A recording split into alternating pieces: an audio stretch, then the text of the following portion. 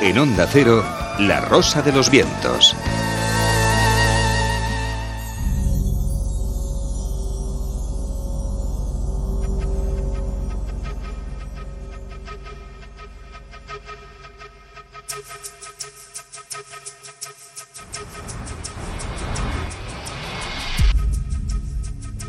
Continuamos en La Rosa de los Vientos, esta segunda hora de programa en la que tendremos además de tertulia más consultas vuestras en rosa.vientos@ondacero.es, una nueva entrega de la cara B, casi una segunda parte de la semana pasada que hablábamos sobre el canal de Panamá.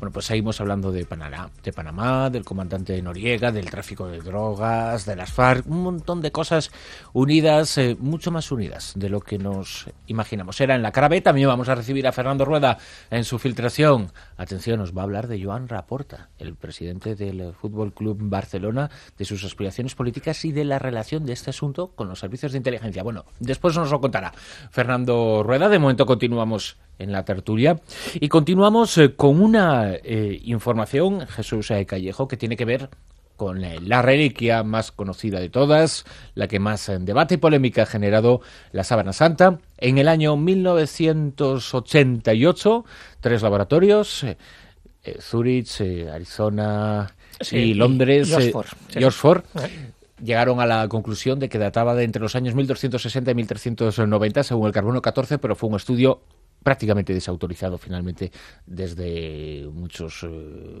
lados de juego, ¿no? Sí. Eso no quiere decir que ni siquiera había personas que lo desautorizaban y que incluso eran contrarias a la autenticidad de la sábana santa, pues porque se habían producido una serie de errores en el proceso y el proceso en sí mismo había generado sus dudas. Bueno, pues parece que un nuevo estudio de datación puede aclarar bastante las cosas y en ello están.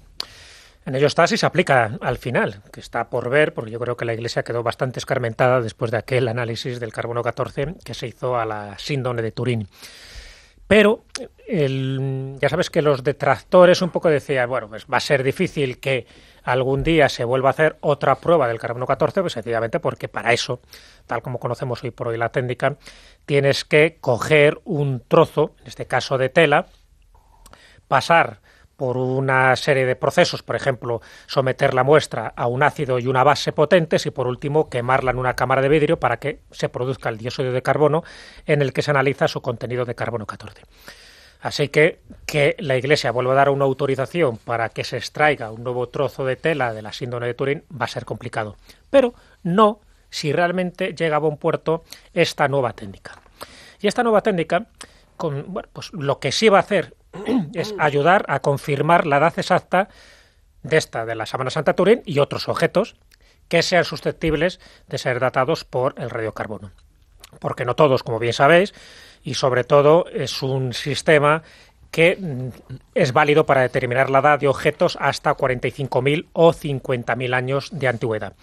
Pero en este caso, lo que ha sido creado por los investigadores de la Universidad de Texas, en Estados Unidos, es que no hace falta recoger muestras, no hace falta recoger ningún trozo y resulta tan seguro y tan delicado que permite el análisis científico de antiguos objetos que hasta ahora estaban fuera del alcance de los científicos, ya que muchos museos y, por supuesto, coleccionistas privados, y ya no digamos la Iglesia Católica, se negaban a depositarlos en sus manos por miedo a que estas reliquias sufrieran daños. Y sobre todo por el tipo de pruebas que se han hecho en el pasado donde no han sido muy satisfactorias. Bueno, pues, ¿quién es el que se ha encargado de hacer este nuevo método? El doctor Marvin Rowe.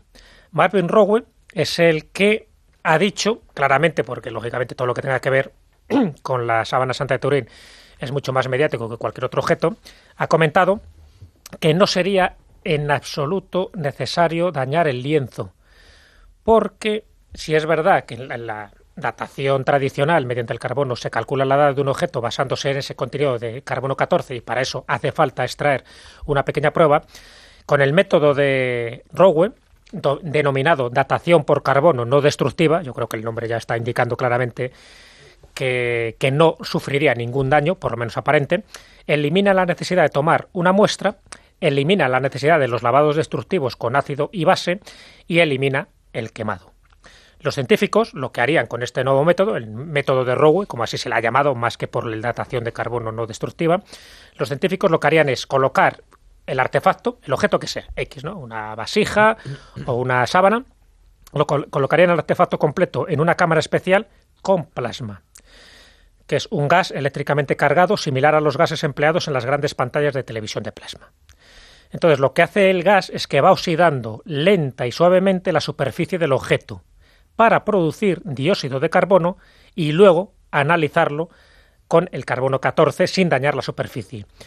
Así que Rowe y sus colegas están empleando esta técnica para analizar la edad de aproximadamente 20 sustancias orgánicas, entre las que se han incluido madera, carbón, cuero, pelo de conejo y un hueso con carne momificada y un tejido egipcio de hace 1350 años. Bueno, pues lo han determinado tanto por este nuevo método, no abrasivo, no destructivo, junto con el método tradicional, y han llegado a conclusiones parecidas en cuanto a datación cronológica. Ese es el primer paso para intentar legalizar y dar oficialidad a este sistema, que sería genial, porque de hecho este científico Rowe espera utilizarla, por ejemplo, para analizar no solo la sábana santa, si alguna vez más la Iglesia autoriza su análisis, sino que quiere analizar objetos como la figurilla de marfil llamada la Venus de Brasenpuy, que se cree que tiene unos 25.000 años y que es una de las primeras representaciones más antiguas de una cara humana, si no es la primera. Bueno, pues si esto al final se determina que efectivamente no se daña el objeto en cuestión, pues qué puerta abierta más interesante se abre, sobre todo para las reliquias. Pero independientemente de eso, el estudio en sí ofrecería mejores pistas que el anterior estudio que ya se hizo. ¿Se destruyó? ¿No se destruyó? Se destruyó un trocito de la sábana de 9 centímetros por 1.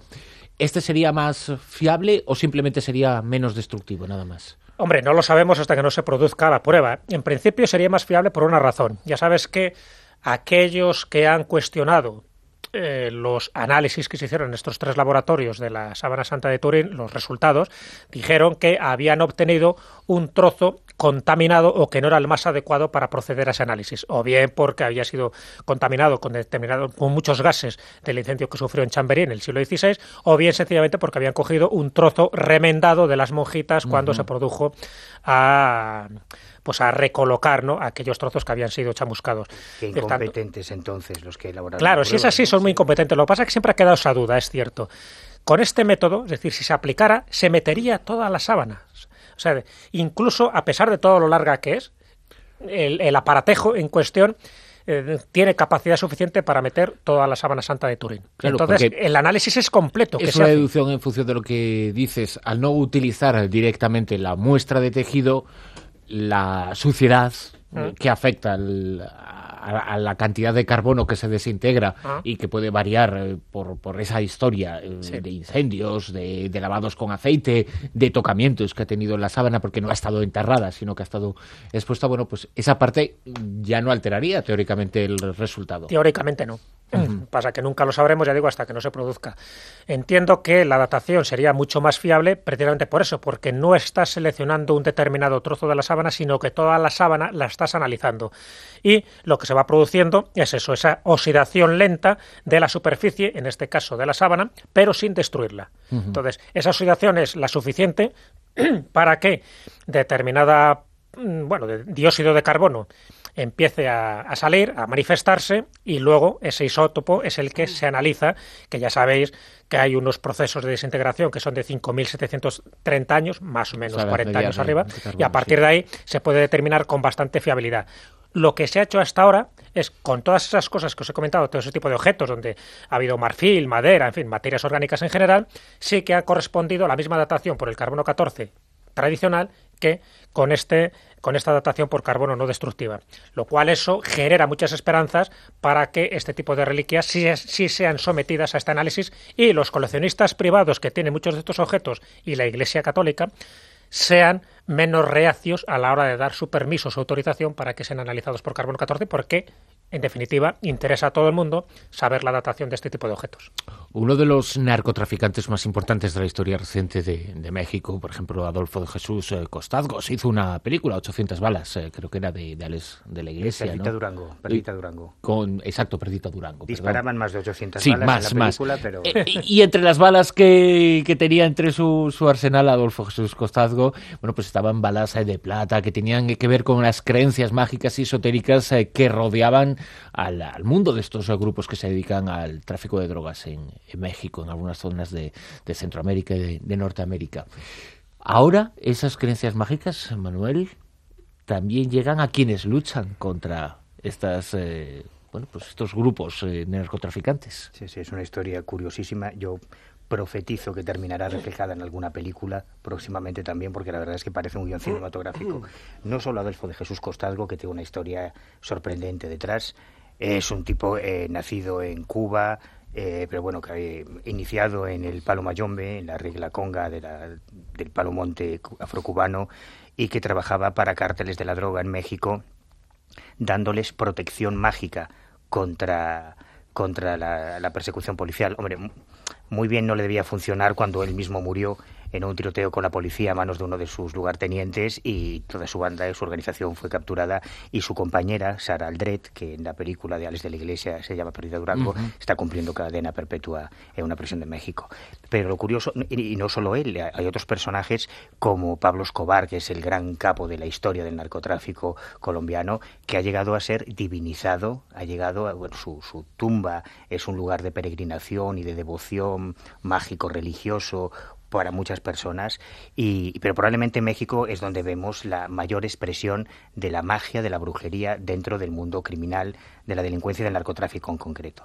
En México, desde que Felipe Calderón subió al poder en 2006, se han producido aproximadamente 19.000 asesinatos, según algunas fuentes que aparecían publicadas esta semana, 19.000 asesinatos víctimas del narcotráfico desde 2006. Desde 2007, en la policía de Tijuana, que es donde es el estado fronterizo con San Diego en Estados Unidos, y es de donde surge ahora esta noticia, más de 150 policías han muerto a manos de tiroteos con los clanes del narcotráfico. Siempre que hablamos de narcotráfico, de la violencia en México, recordamos la terrible historia de Ciudad Juárez, o la de los narcosatánicos de Matamoros, que está en el norte, en la frontera con Texas, pero lo que está ocurriendo ahora en Tijuana es digno de una película de terror. 150 agentes caídos, y eso ha hecho que en los últimos 18 meses, dentro de las comisarías de policía, se citaba en la nota de agencias publicada hace un par de días el testimonio de Elías Álvarez, jefe de la Policía Federal del Estado de Baja California. Desde hace 18 meses han detectado que un número cada vez mayor de agentes de policía especializados en la lucha contra el narcotráfico han comenzado a viajar a Catemaco. Catemaco es un pueblo que está en el estado de Veracruz, en el Golfo de México, conocido por su brujería. Yo estuve allí hace unos años y que probablemente haya mayor número de videntes, astrólogos y brujos por metro cuadrado que en ninguna otra parte de México. Y allí es donde se estaban realizando estos rituales, tatuajes. Los agentes de policía se están tatuando dentro de una expresión deliciosa del sincretismo mágico religioso, los bebés, que son las firmas de los loas del panteón vudú de Haití o de la brujería afrocubana, de la santería, los orishas, se están haciendo tatuajes, y policías que cobran un sueldo de $300 mensuales, se llegan a gastar hasta $160 en uno de estos tatuajes para protegerse de las balas, de la policía. Una especie de guerra mágica paralela a la investigación policial. Curiosísimo, ¿no? Qué historia. Lo que está pasando en México, de verdad que a mí me parece increíble que no sea más conocido. Todo lo que estás contando, no solo en México, lo que está pasando en Colombia, lo que está pasando en Birmania, lo que está pasando en Sudán. Yo no sé, a veces cosas, estoy de acuerdo contigo. Bueno, y en Venezuela también. En Venezuela. Pero fíjate, con todo en Venezuela, por ejemplo, no hay el grado de violencia.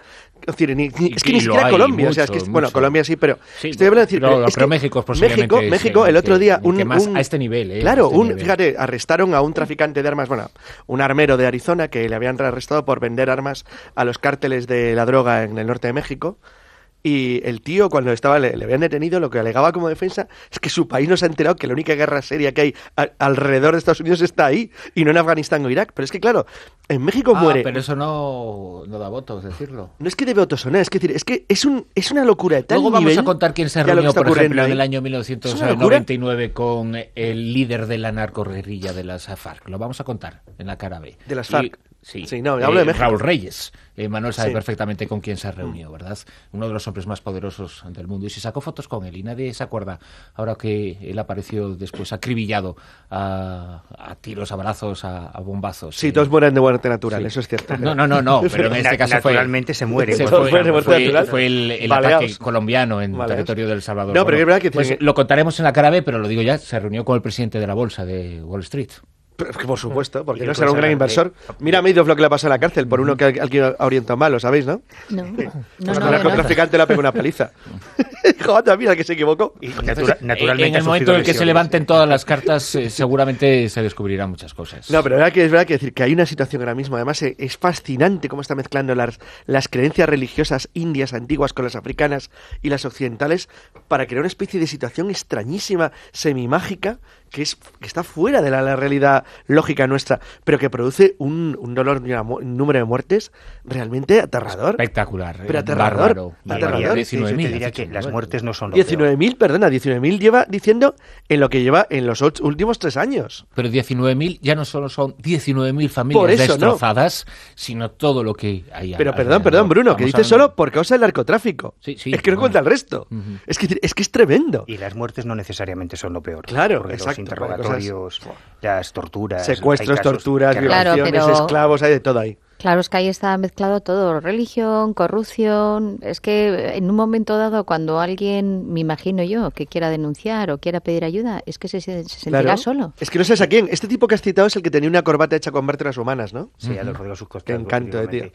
Fíjate, la policía, como ocurre siempre en estos casos... Eso no lo metió a Leslie Gillis en la película porque decía que nadie se lo iba a creer. Exacto, eso es muy interesante. ¿Cómo vamos a contar esto? Sí, él decía que si contase la historia real tal y como fue, no se la creería nadie. Y fíjate que ya el papel que hace Carlos Bardem interpretando a... De bastante loco. Es bastante sorprendente. Pero ahí la policía... Tú llegaste a entrevistar, ¿verdad? A Perdita Durango. No, estuvimos a punto y de hecho hace poco sacó un libro, Memorias de una bruja, me llaman La Bruja, se titula el libro, escrito en la cárcel, donde cuenta su versión. Y luego añadí, lo soy.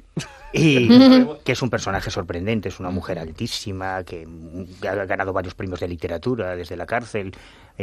Sarah Aldred también es un personaje como para hacer más de una película. Pero en el caso de Matamoros, toda esta historia se descubrió de forma casual, como ocurre esto, porque los hombres de Costago se saltaron un control de carreteras y la policía de tráfico los siguió hasta el rancho de Matamoros, donde descubrieron todo el pastel, una ganga, el caldero de ritual del Palo Mayombe, donde había restos humanos, y cuando se consigue un orden judicial y se empieza a buscar, a rastrear en el rancho, cuando ya llevaban 14 cadáveres humanos descubiertos que habían sido asesinados en rituales satánicos, por decirlo de alguna manera, porque aquí el término satanismo no es correcto, estamos hablando de una religión afroamericana, afrocubana en este caso, que no tiene nada que ver con el diablo. Pero bueno, cuando ya llevaban 14 cadáveres dijeron, bueno, ya está bien, hasta aquí llegamos, es imposible saber cuántas víctimas hubo Matamoros. Qué locura, de verdad.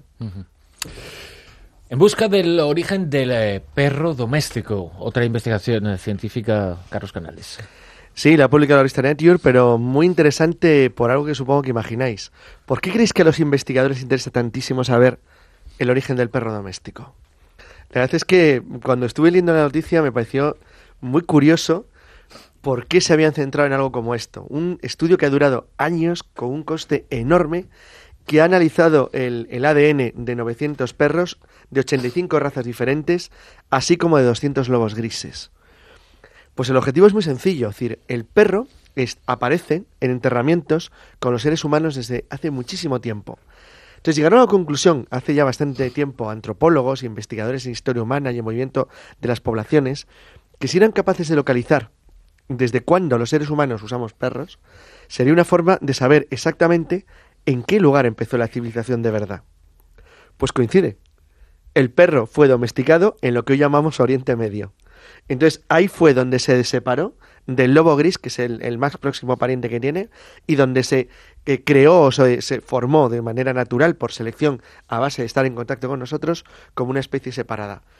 Fijaros que es interesante porque se conocía la existencia de algunas razas actuales desde hace miles de años, pero no se sabía, sin embargo, desde qué momento esos animales separados de los lobos de los bosques y de las praderas se habían unido a nosotros como compañeros de una manera clara.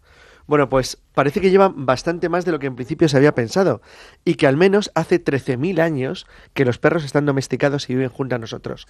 Y nos sirven, porque el orden lógico del comienzo del pastoreo humano, antes de tú empezar a controlar otros animales, necesitabas alguien que te ayudara a vigilarlos y a protegerte y a protegerlos de los depredadores que había en el lugar.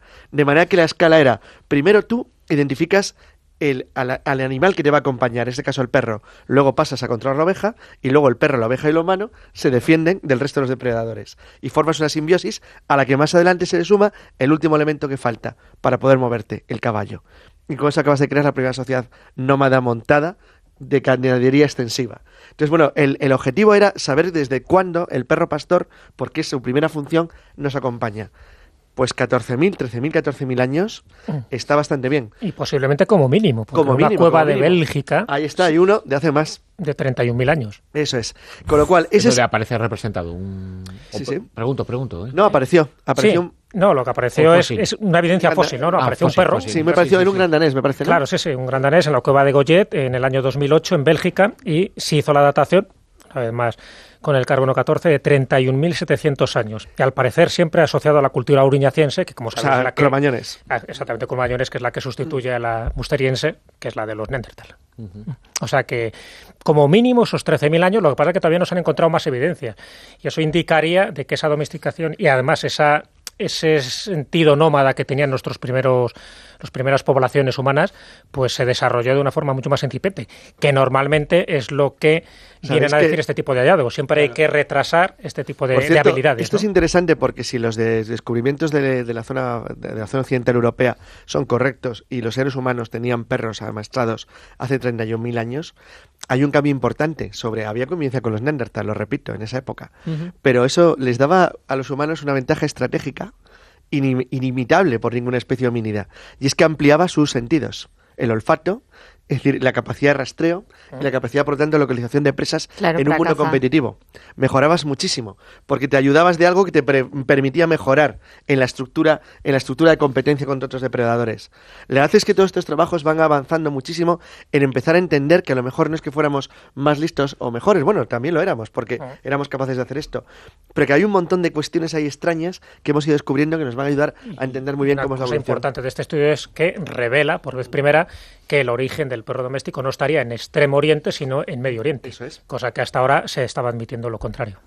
Bueno, lo decían los chinos. No los admitía, pero... Lógico, orientales en general. Se les ha caído el mito para abajo. Hace 2 décadas, cuando Servidor, todavía casi no le había empezado a salir ni pelo en la cara, dice que me sobra ahora. Y también le sobra un poquito a... Es que hay luna llena. A Manuel. Éramos unos chavalines, tú menos que yo. Manuel. Un poco menos. Poco. Y teníamos una serie de referentes dentro de estas temáticas, dentro de estos mundos. Y uno de ellos era un investigador catalán, que de nombre y ascendencia alemana, su nombre lo dice todo, Andreas Faber-Kaiser, que era un tipo extraordinario, con un cerebro verdaderamente prodigioso, que publicó una serie de libros que dieron muchísimo que hablar. Luego el tiempo, lo injusto que es a veces el mercado editorial, que se olvida de trabajos que, hicieron hablar mucho, emprendieron muchísimos debates, y uno de esos trabajos que hace 20 años revolucionó el mundo iba a decir de la ufología, pero es que era mucho más, ¿no? Iba mucho más lejos. Uno de esos libros es El muñeco humano y, afortunadamente va a volver a las librerías. Nuevas generaciones van a poder conocer este trabajo de Andreas Faber-Kaiser. Sí, cuando se cumplen, hace unos días se cumplió el 16 aniversario de su fallecimiento, además unas circunstancias también un poco extrañas. Yo lo digo sin ningún titubeo, para mí ha sido el mejor investigador del campo de las anomalías que ha existido nunca en España, no necesariamente porque comparta todas sus conclusiones, sino por la audaz, por lo atrevido que era, lo osado que era, no solo en sus planteamientos, sino en su forma de trabajo, en sus investigaciones. Era un tipo que se calzaba las botas y no es que hiciese trabajo de campo, es que hacía trabajo de selva, trabajo de desierto, trabajo de lo que hiciese falta. Además, Andreas Faber-Kaiser... Tiene unas neuronas extraordinariamente bien colocadas, ¿eh? Sí, las neuronas y otras cosas también las tenía bastante bien colocadas. Pero me refiero que sus reflexiones sobre las informaciones eran verdaderamente Andreas importantes. Fue uno de los primeros el editor de la revista Mundo Desconocido, que es la clásica y la más importante de las que ha existido en el género. La mejor, de hecho, a todos los chicos jóvenes que llegan ahora a estos temas, si pueden conseguir ejemplares de Mundo Desconocido en las librerías de viejo, en librerías de segunda mano, merece la pena, porque ahí está el origen de muchas de las cosas que leen ahora y que seguirán leyendo mucho tiempo. Ahí está la madre del cordero. Andreas además se metió con temas muy audaces, fue uno de los primeros en publicar información sobre la CIA, el FBI, los primeros informes desclasificados en su época, una trilogía de libros. Se metió con un tema muy engorroso, la historia aquella del síndrome de la colza, su libro incluso fue Pacto de Silencio, Pacto de Silencio, que también se reeditó hace poquito, un libro muy incómodo.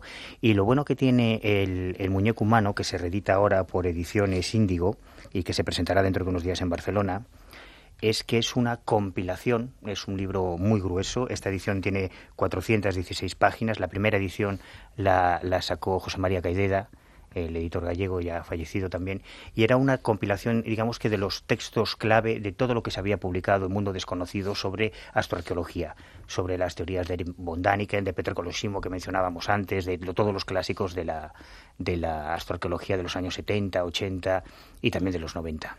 Y yo creo que es un libro que merece la pena conocerse como referente, porque todo lo que hacía Andreas, la verdad es que merecía la pena conocerse. Antes mencionábamos otro clásico, Salvador Freixedo, con esos dos libros, Defendámonos de los dioses y La granja humano, que bien titulaba esta gente, porque el muñeco humano es muy significativo, ¿eh? Ese propio lo dice título. todo. Lo dice absolutamente todo. ¿Qué vamos a explicar, no?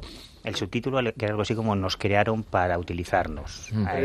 Fíjate, ya se entiende el título, es que está fenomenal. Claro, Andreas sería realmente un creacionista de alguna manera, en el sentido de que él hace un repaso por todas las tradiciones orales de las religiones antiguas, por ejemplo el Popol Vuh de los mayas, donde se describe todos esos experimentos de los dioses, esos prototipos fallidos y demás, y él parte de la literalidad de esas tradiciones, de los libros sánscritos, del Mahabharata, del Ramayana, de todas esas descripciones que existen en todas las culturas, de que unos seres venidos de fuera son los autores reales y directos del muñeco dioses. Humano. No, son Dios. Los dioses, o Dios. Sí. O Dios. No sé si has visto la película La Cuarta Fase. Claro. Hay una escena que creo que... Yo es que cuando la vi pensé de inmediato en este libro y pensé de inmediato en Faber-Kaiser. ¿Sabes qué? Bueno, los seres que ahora están abduciendo a unos, se supone que fueron los instructores de los sumerios, y uno de estos seres, una voz que se ha grabado, dice: soy no un dios, soy Dios. Y lo que plantea este libro es que alguien se presentó como Dios en aquella época y que, bueno, con las creencias no se utilizó, ¿no? Sí, y en distintas culturas, no solo en los sumerios, los egipcios, en todas las culturas existe la descripción muy antropomorfa, muchas veces, de unos dioses venidos de las estrellas. Esto es algo que se repite constantemente en casi todas las tradiciones y que Faber-Kaiser compila en este libro, llegando a esa conclusión un poco triste, un poco pesimista de lo que somos y quizá en lo que nos convertiremos. Pues es una figura de Andreas Faber-Kaiser a recuperar, desde luego, y invitamos a los oyentes que no hayan conocido su trabajo, que conozcan que se busquen ese mundo desconocido, que se lean esas editoriales comprometidas hasta la médula, ¿no? Como deben ser, además, ¿no? Un tipo fantástico, con ese Pacto de Silencio, ese libro también, que un día habrá que hablar de esas teorías. Bueno, se van a cumplir ahora 20 años de lo que él denunció que ocurrió en nuestro país con el síndrome tóxico, ¿no? Y que todo el mundo sabía que tenía razón y nadie le hizo caso. Pues sí. Consultas de nuestros oyentes en rosa.vientos@ondacero.es. Habéis rellenado muchas horas de mi curiosidad durante mucho tiempo y creo que no tenéis competidor, dice este oyente en su correo electrónico, en el que añade: me gustaría compartir con vosotros una reflexión sobre el tema de los ovni y vida extraterrestre, ya que son temas que de manera directa o indirecta habéis tratado varias veces. Lo que ningún científico, dice este oyente, ningún científico serio hará nunca es darle credibilidad alguna a la existencia de los llamados ovni en la cultura popular. Es muy probable que exista vida en otros planetas y por eso se buscan señales de ello, pero de ninguna manera se busca mirando al cielo o esperando que platillos volantes vengan a hacernos una visita. ¿Cuánto tiempo, se pregunta este oyente, es necesario para entender que la existencia de platillos volantes y hombrecillos verdes con antenas es sencillamente ridícula? He tenido la oportunidad de hacer estas preguntas a ciertas personas vinculadas, involucradas con el mundo del misterio, y de todos obtengo la misma respuesta, que es una prepotencia decir que no existen los ovni, que si papeles clasificados del ejército, que si acceso a información privilegiada, muchos supuestos datos que demuestran esos cuentos chinos, pero ninguna prueba real. Me encantaría que vuestro programa no diera cabida a este tipo de creencias, o al menos que las calificara como lo que son, leyendas urbanas. Pero eso es solo mi deseo, por supuesto. Pues no se va a cumplir. Porque que no hay ningún científico serio que admite la existencia de los ovnis. Claro, pero es un problema etimológico. Ayer estuvimos hablando de Michao Kaku, por ejemplo, pero es que podemos seguir. Pero y que seguir, tiene razón, seguir, Manuel. seguir. Es un tema de terminología. Esa que llamas tu ovni. ¿Qué entiendes por tal? Es un tema de concepto. Un ovni es una cosa que va por el aire que el que la ve no sabe lo que es. No, pero que no tiene nada Un de platillo volante de es cualquier leyenda, aeronave discoidal y han existido, existen y existirán siempre. Aeronaves, a las volantes, aeronaves, aerostatos híbridos con forma de discos, a los platillos volantes también existen.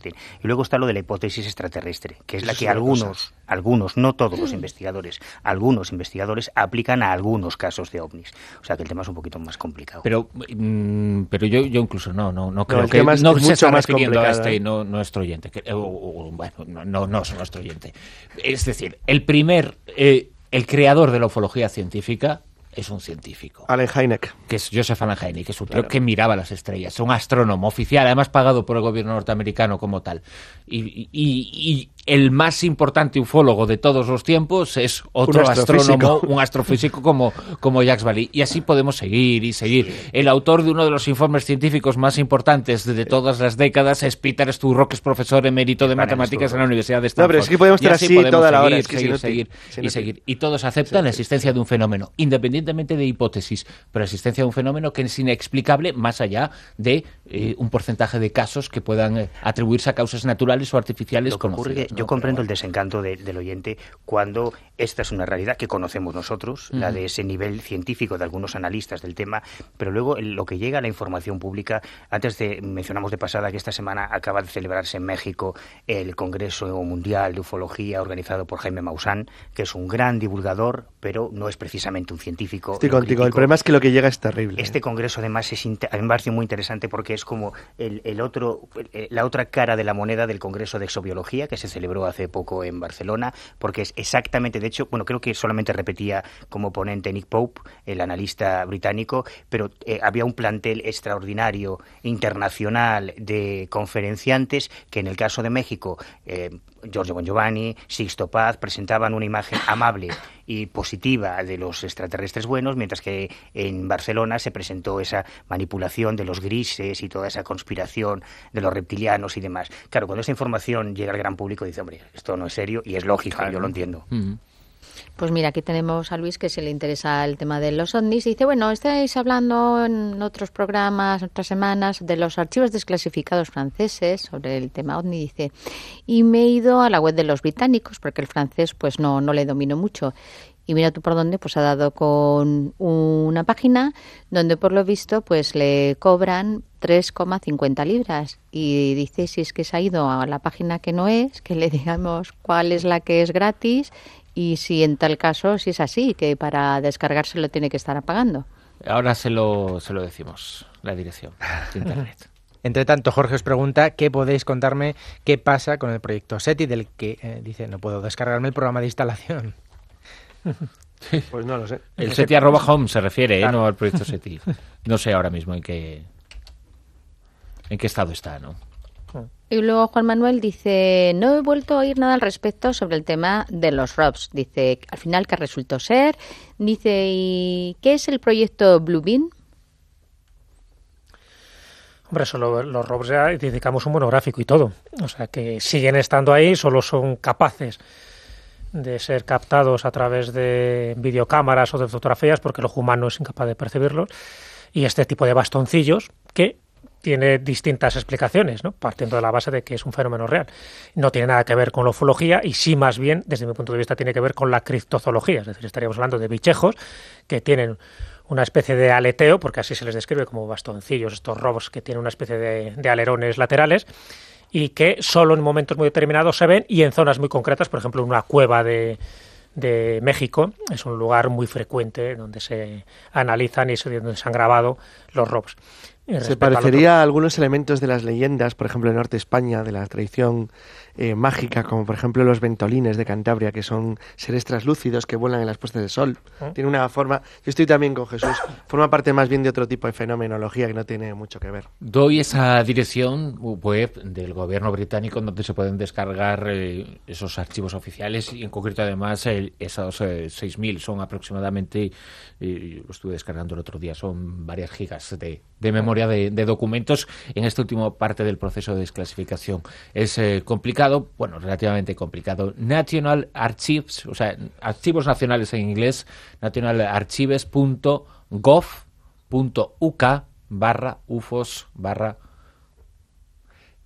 Otra forma de buscarlo es archivos nacionales en inglés en Google y luego UK del Reino Unido, UK y UFO. Y ahí ya el primer enlace te lleva a los archivos nacionales británicos, a la sección dedicada a los ovnis y se pueden descargar por partes. En la misma página de apertura están estos últimos 6.000 folios que se han desclasificado. A buscar en Google o en Bing, para que no se nos enfade el Tito, ¿no? ¿Quién? Microsoft. ¿Que no se enfade qué? Digo, que además de buscar en Google, que pueden buscar en Bing. Muy bien. Sí, pues eso. Pues si tú quieres buscar en Bing, dice, pues lo tuyo. mi petición, dice Ernesto... Era él el único que buscaba en Bing. Como se nota el trato preferencial que viene de Microsoft. Bueno, mi petición, dice Ernesto, es que habléis de la mitología nórdica, de la griega también, aunque la nórdica no es tan afamada, dice Ernesto. Y además añade que hace poco vio la película Green Zone de la guerra de Irak. La verdad que me pareció una buena película, dice Ernesto. ¿Pensáis que está basada en hechos reales? Conociendo a los americanos, no creo que vaya desencaminado. No he visto la película, no puedo opinar sobre la mitología nórdica o griega, pues cuestión de gustos. Me gusta mucho más la griega. Pero supongo que son muy parecidas al fin y al cabo. Tienen un origen europeo las dos y son lo mismo. No sé, ¿qué se podría hacer? Que no se me ocurre mucho. Nada, pero son muy parecidas las mitologías nórdicas. Tienen el mismo origen. Desde lo grande, por decirlo así, desde los grandes dioses, su panteón mitológico es muy parecido que un panteón sumerio. El origen es prácticamente el mismo que el de los griegos. griegos. Pequeños, es decir, cuando hablamos ya de los seres de la naturaleza, también cuando nos vamos con los trolls, los trasgos y todo esto, son muy parecidos también a otra mitología más del sur de Europa. O sea, que son muy parecidos, cambian los nombres, pero sí es cierto que luego la mitología nórdica tiene una serie de sagas, como la de los Nibelungos, por ejemplo, que ha generado una literatura, en fin, y unas óperas preciosas, y eso es lo que ha faltado a otro tipo de sagas más del sur, más meridionales. Yo sí vi la película de Green Zone, que además está muy mal traducida en España, porque el título original es La Zona Verde, que es la zona verde que existe en muchas ciudades donde ha habido conflictos en Oriente Medio, la zona verde de Líbano, de Beirut, que viene además de una traza que se hizo con un rotulador verde, y de ahí viene toda la historia de las zonas verdes. Y lo que cuenta La Zona Verde es la búsqueda que costó muchas vidas a militares americanos en Irak de esas armas de destrucción masiva que nunca existieron y que justificaron la invasión de Irak. Bueno, pues aquí tenemos primero una aclaración y es sobre el tema del cuadro de la Última Cena, que se hizo referencia a que era un fresco, y entonces pues Cristina nos dice que no es un fresco, que es una pintura mural, porque se hace cuando ya está seco, mientras que si fuera fresco tiene que estar la cal fresquita. Y tiene que ser mural. Pues muy bien. Pues muchas gracias por la aclaración. Y luego lo de toda la vida diciendo película y resulta que dice Flynn. El fresco. No era toda la vida diciendo fregoneta y es nanovolumen. Y luego Kiko dice que ayer que le gustó mucho el programa en general, que bueno, que ayer pues estuvo muy pendiente del monográfico de Michio Kaku, pero que no se enteró de nada. Que la teoría de las cuerdas él estuvo ahí muy pendiente, nosotros tampoco. Que puso el radar. Lo que pasa que es para y viene bien escucharlo varias veces y que por lo menos el objetivo es imposible en 30 minutos de monográfico. Claro, hay que leer los libros que son dimos una serie de pautas y a partir de ahí pues queremos despertar el interés. Que lean el libro, que es muy divertido. Y que escuchan a Michio Kaku en la Rosa Claro, de los pero Vientos es que él dice algún día que estuvo muy expectante y muy pendiente a ver cuándo explicabais la teoría de las cuerdas, pero claro que en ese momento, cuando ya se explicó, pues pues se quedó igual. Se hicieron un nudo con las cuerdas. Entonces, que a ver si en determinados momentos pues se lo podemos hacer con un lenguaje más corriente para que él pueda interpretarlo. Dice poco de nuestra capacidad divulgativa. ¿No? Vamos a ver, es que... se intenta, hay que decirte, Kiko, que se intenta lo de la teoría de las supercuerdas de una manera fácil es como lo de la lectura rápida de Woody Allen, cuando dicen, estoy haciendo un curso de lectura rápida, empiezo por Guerra y Paz. Dice, ¿qué tal? Y dice, va de Rusia. Bueno, pues es que es lo mismo, es que es un poco complicado. Pero también hay muchas formas, pero que la teoría de las cuerdas, como decía, no sé si dijisteis vosotros ayer en el monográfico, todavía lo dijo Miguel Pedro un momento, imaginaos una guitarra y cada dimensión es una cuerda y la tocamos y eso vibra. Bueno, pues la vibración de una con la vibración de otras a veces entran en el mismo espacio y ahí es cuando se producen determinados hechos y fenómenos que son los que están investigando la física cuántica. No me he enterado. Pues vale. Una última cuestión rápida. Anda. Dice Cristian, a lo mejor cambiando las carpas. Pero si lo explicaste tú ayer. Por eso. Ya se ha olvidado. Cambiando las carpas por delfines, a lo mejor... Dice el pobre Cristian. La situación del Tíbet, dice Cristian, antes de la ocupación china, ¿consistía en una teocracia brutal con unos pocos privilegiados al estilo medieval europeo? Pues sí. Efectivamente, lo acaba de definir a la perfección. ¿Y ahora cómo lo explicamos al mundo que eso es lo que algunos quieren otra vez? Sí, también es verdad. ¿No? Tienes un cierto problema ahí. Pero es políticamente incorrecto, ¿no? Sí, no, yo estoy en esas situaciones en las que los dos bandos me parecen malos. Exacto. Así que no tengo mucho... Que no hay que volver a lo que había atrás, sino que habría que hacer ahí algo lo único nuevo que lo y siento es distinto. por los pobres tibetanos, unos pringados de una manera u otra. Y bueno, qué pena. Hasta aquí la tertulia Zona Cero de esta noche, como siempre, apasionante, con infinidad de temas, infinidad de asuntos. La semana que viene tendremos también tertulia Zona Cero, en una edición especial, es Semana Santa y con muchos temas y muchas informaciones. Jesús Callejo, muchas gracias. Gracias. Que disfrutes de estos días de Semana Santa. Disfrutaré. Carlos Canales, lo mismo digo. Gracias. Manuel Carballal. Me voy a ver si entiendo lo de la guitarra y las cuerdas. Sí, bueno... Ve, que yo te lo explico. Os veo formando un grupo de rock, ¿eh? Sí, Estamos en ello. Yo a Manuel lo veo una procesión con los libros de Michiu Kaku haciendo penitencia. ¿Te imaginas ahí de costaleros leyendo a Michiu Kaku? Continuamos en La Rosa de los Vientos.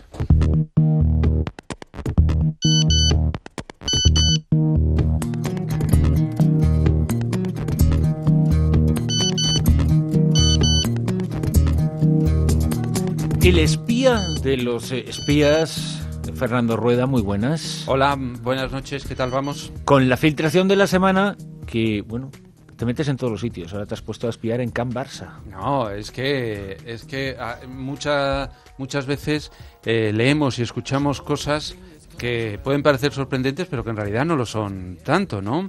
Fíjate, esta semana que hemos acabado, ya...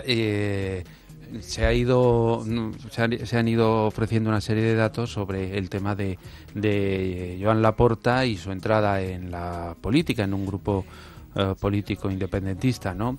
Y se ha publicado que defienden una constitución para Cataluña que incluiría, bueno, pues su ejército propio y su servicio secreto propio.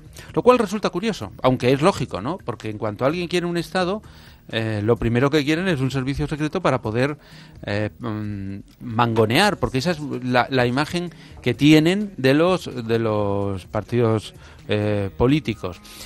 Los partidos políticos de los servicios de inteligencia. Lo primero que hay que decir es que Cataluña ya tiene su propio servicio de inteligencia que está adosado a los Mossos de Escuadra. Igual que lo tiene, por ejemplo, la Ertzaintza. Tiene unos servicios de información que básicamente se dirigen en estos momentos, porque son sus competencias, a los temas antiterroristas y a algunos temas de delitos. Pero todos los políticos, antes o después, tienen una experiencia, y esa experiencia ha pasado en todas las comunidades, y es que de repente, por cualquier motivo, utilizan a detectives o a exguardias civiles o policías que les hacen determinados trabajos, les ofrecen una información valiosísima y entonces se dan cuenta de que, joder, qué bien esto de tener espías, que es lo mismo, por cierto, que le pasó a Joan Laporta cuando hubo varios directivos del Barcelona que fueron sometidos a control por detectives privados. Entonces descubren que es fenomenal porque te enteras de todo.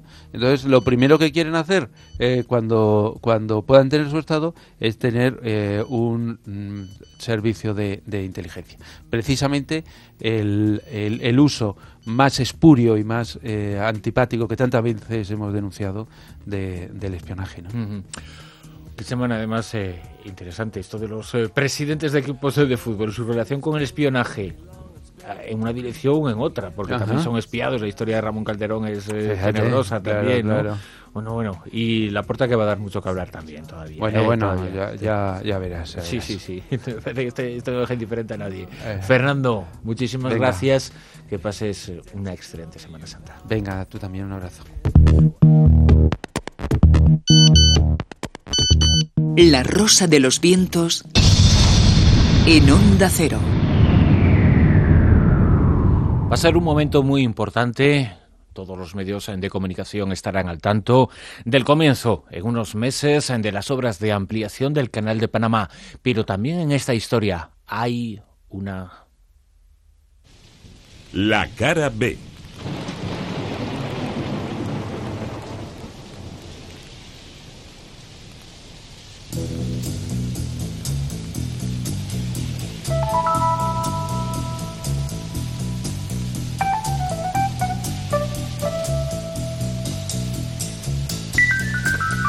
En el capítulo anterior,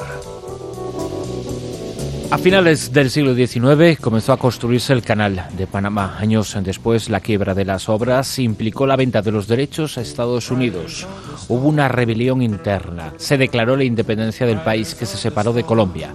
En los acuerdos, la franja del canal quedó bajo control norteamericano. Desde Washington se apoyó a partir de entonces un linaje de dictadores en Panamá. Todos ellos cedieron la totalidad de los beneficios del canal que conectaba el Atlántico con el Pacífico. A cambio, la Casa Blanca aseguraba la permanencia en el poder de esos dictadores. El último de ellos fue Arnulfo Arias. Una revolución interna llevó al poder en 1969 a Omar Torrijos. Desde un principio, Torrijos intentó devolver el dominio sobre el canal a Panamá. Fueron en contra de él. No pudieron acabar con su poderío, con su fuerza y con su influencia en la sociedad panameña. Y en 1977, el presidente Jimmy Carter tuvo que firmar el acuerdo de cesión.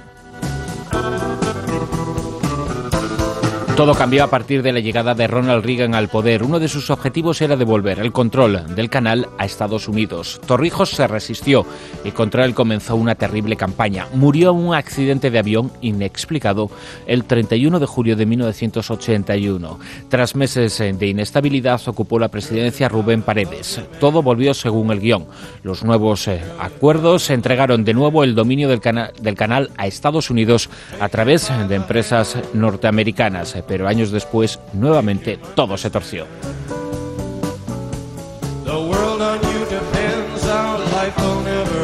El siguiente gran capítulo de esta historia se escribió el 20 de diciembre de 1989. Ese día, en la mayor ofensiva militar desde la guerra de Vietnam, Estados Unidos invadió Panamá. Hubo miles de muertos. A la ofensiva se le denominó Operación Causa Justa. La lideró el propio presidente de los Estados Unidos, George Bush. Al mundo entero se le narró una versión oficial. El objetivo de aquella campaña militar era Manuel Antonio Noriega, el hombre fuerte de Panamá. Fue capturado y enviado a una prisión en Florida. Se le acusaba de ser uno de los más importantes capos de la droga en el mundo, traficante, corrupto y violador de los derechos humanos. Había que salvar a Panamá y al mundo entero. Noriega representaba lo peor de las dictaduras militares. Se convirtió en el enemigo número uno del mundo entero, el personaje más deleznable de la tierra. En el posterior juicio se le condenó a 40 años de cárcel. Entre otras acusaciones, se le vinculó con el cártel de Medellín, que sacaba la droga desde las selvas de Colombia rumbo al resto del mundo. Con el tiempo se han conocido detalles que sirven para tener algo más clara una verdad que durante mucho tiempo se escatimó al gran público. No deja de ser extraño que tras la muerte de Torrijos, Noriega fuera patrocinado a la cúpula del poder por parte de los mismos Estados Unidos. De hecho, fue uno de los hombres determinantes a la hora de devolver el control económico del canal a los vecinos del norte. De hecho, hoy se sabe que en las elecciones de 1984 la CIA financió la campaña electoral del candidato próximo a Noriega. Las ganó, sin embargo, la oposición de Nicolás Barletta, miembro del partido que había fundado el asesinado Torrijos, fue quien acabó ocupando finalmente la presidencia. La inestabilidad se adueñó del país y movimientos rebeldes financiados desde el exterior y campañas interiores para limpiar el camino a Noriega hicieron el resto.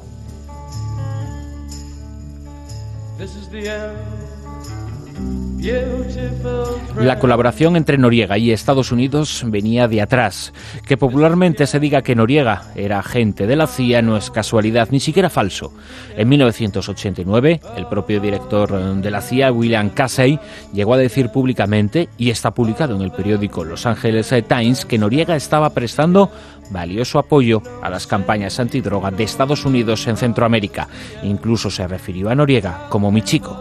De hecho, Noriega había sido formado como militar en la llamada Escuela de las Américas, una base militar establecida en Panamá en 1948 y en la que se formaron y adiestraron algunas de las guerrillas que apoyaban a dictadores americanos. Además, durante el juicio que se llevó a cabo contra él, quedaron al descubierto sus vínculos con la D2, la inteligencia de Guatemala. El objetivo de Noriega en esos círculos, y según quedó demostrado, era proporcionar a Estados Unidos guerrilleros para los escuadrones de la muerte que durante esos años actuaron en varios países americanos defendiendo a diversas dictaduras. Pero Noriega se volvió díscolo. En sus cambiantes arrebatos decidió no apoyar a Estados Unidos, reclamar el canal y dejar de colaborar en la lucha contra las drogas. Tras la invasión de Panamá, el tráfico de estupefacientes en el país aumentó. El nuevo presidente, Guillermo Endara, tuvo en su poder un listado de 14 empresas que blanqueaban desde allí el dinero de la droga procedente de Colombia. Así, durante los años 90, Panamá se convirtió en el mejor carril para el tráfico de estupefacientes. Un agente de la DEA, la agencia antidroga del gobierno de los Estados Unidos, hizo unas revelaciones sobre lo que estaba ocurriendo en aquellos años en los que Noriega formaba parte de esta agencia. Ese agente era el director de la DEA en Honduras, uno de los hombres importantes de la diplomacia norteamericana en el continente. Se llamaba Celestino Castillo. En sus memorias aseguró lo siguiente textualmente: en mis informes anoté los nombres de los traficantes y también el destino, trayectoria y punto final de cada vuelo. Cada mes, centenares de aviones llevaban cocaína a los compradores y regresaban con el dinero destinado a la gran lavadora del Istmo de Panamá. Esta droga se acumulaba en 2 hangares de Ipopango, propiedad de la Agencia de Seguridad Nacional y de la CIA. En consecuencia, con el arresto de Noriega no se benefició la lucha contra el tráfico de droga. Fue a peor, y eso que su teórico líder ya estaba en la cárcel. La invasión de Panamá fue, por tanto, una campaña para eliminar a un amigo que se había vuelto díscolo y que ya no representaba una ayuda para Estados Unidos. También se supo, gracias a comisiones internas, que el dinero que se usó para financiar diversas campañas electorales de candidatos próximos a Estados Unidos en aquel país, en Panamá, salió de diferentes cárteles de la droga en Colombia.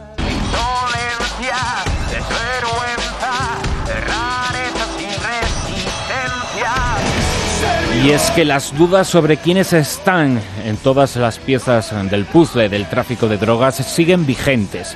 En 1999, Michael Grosso, el presidente de la Bolsa de Wall Street, visitó Colombia y se adentró en la selva. Se entrevistó con el líder de las FARC, la acusada como narcoguerrilla por parte de Estados Unidos. Se hicieron fotos, apenas hubo escándalo por ello, y eso que el interlocutor del economista norteamericano fue nada menos que Raúl Reyes, el hombre que fue abatido hace 2 años por el ejército colombiano. En una rueda de prensa posterior, Grasso aseguró: pese a su apariencia, Raúl Reyes, con su uniforme de campo y su M16 al hombro, sabe bastante de inversión y mercados de capital extranjero en Colombia. Tras la reunión, Grasso le invitó a él y a Manuel Marluanda, alias Tiro Fijo, también muerto recientemente, a visitar la bolsa neoyorquina. ¿De qué habían hablado? ¿Para qué?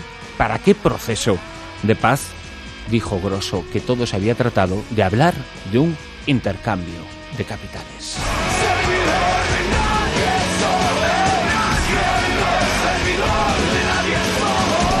En Onda Cero, La Rosa de los Vientos.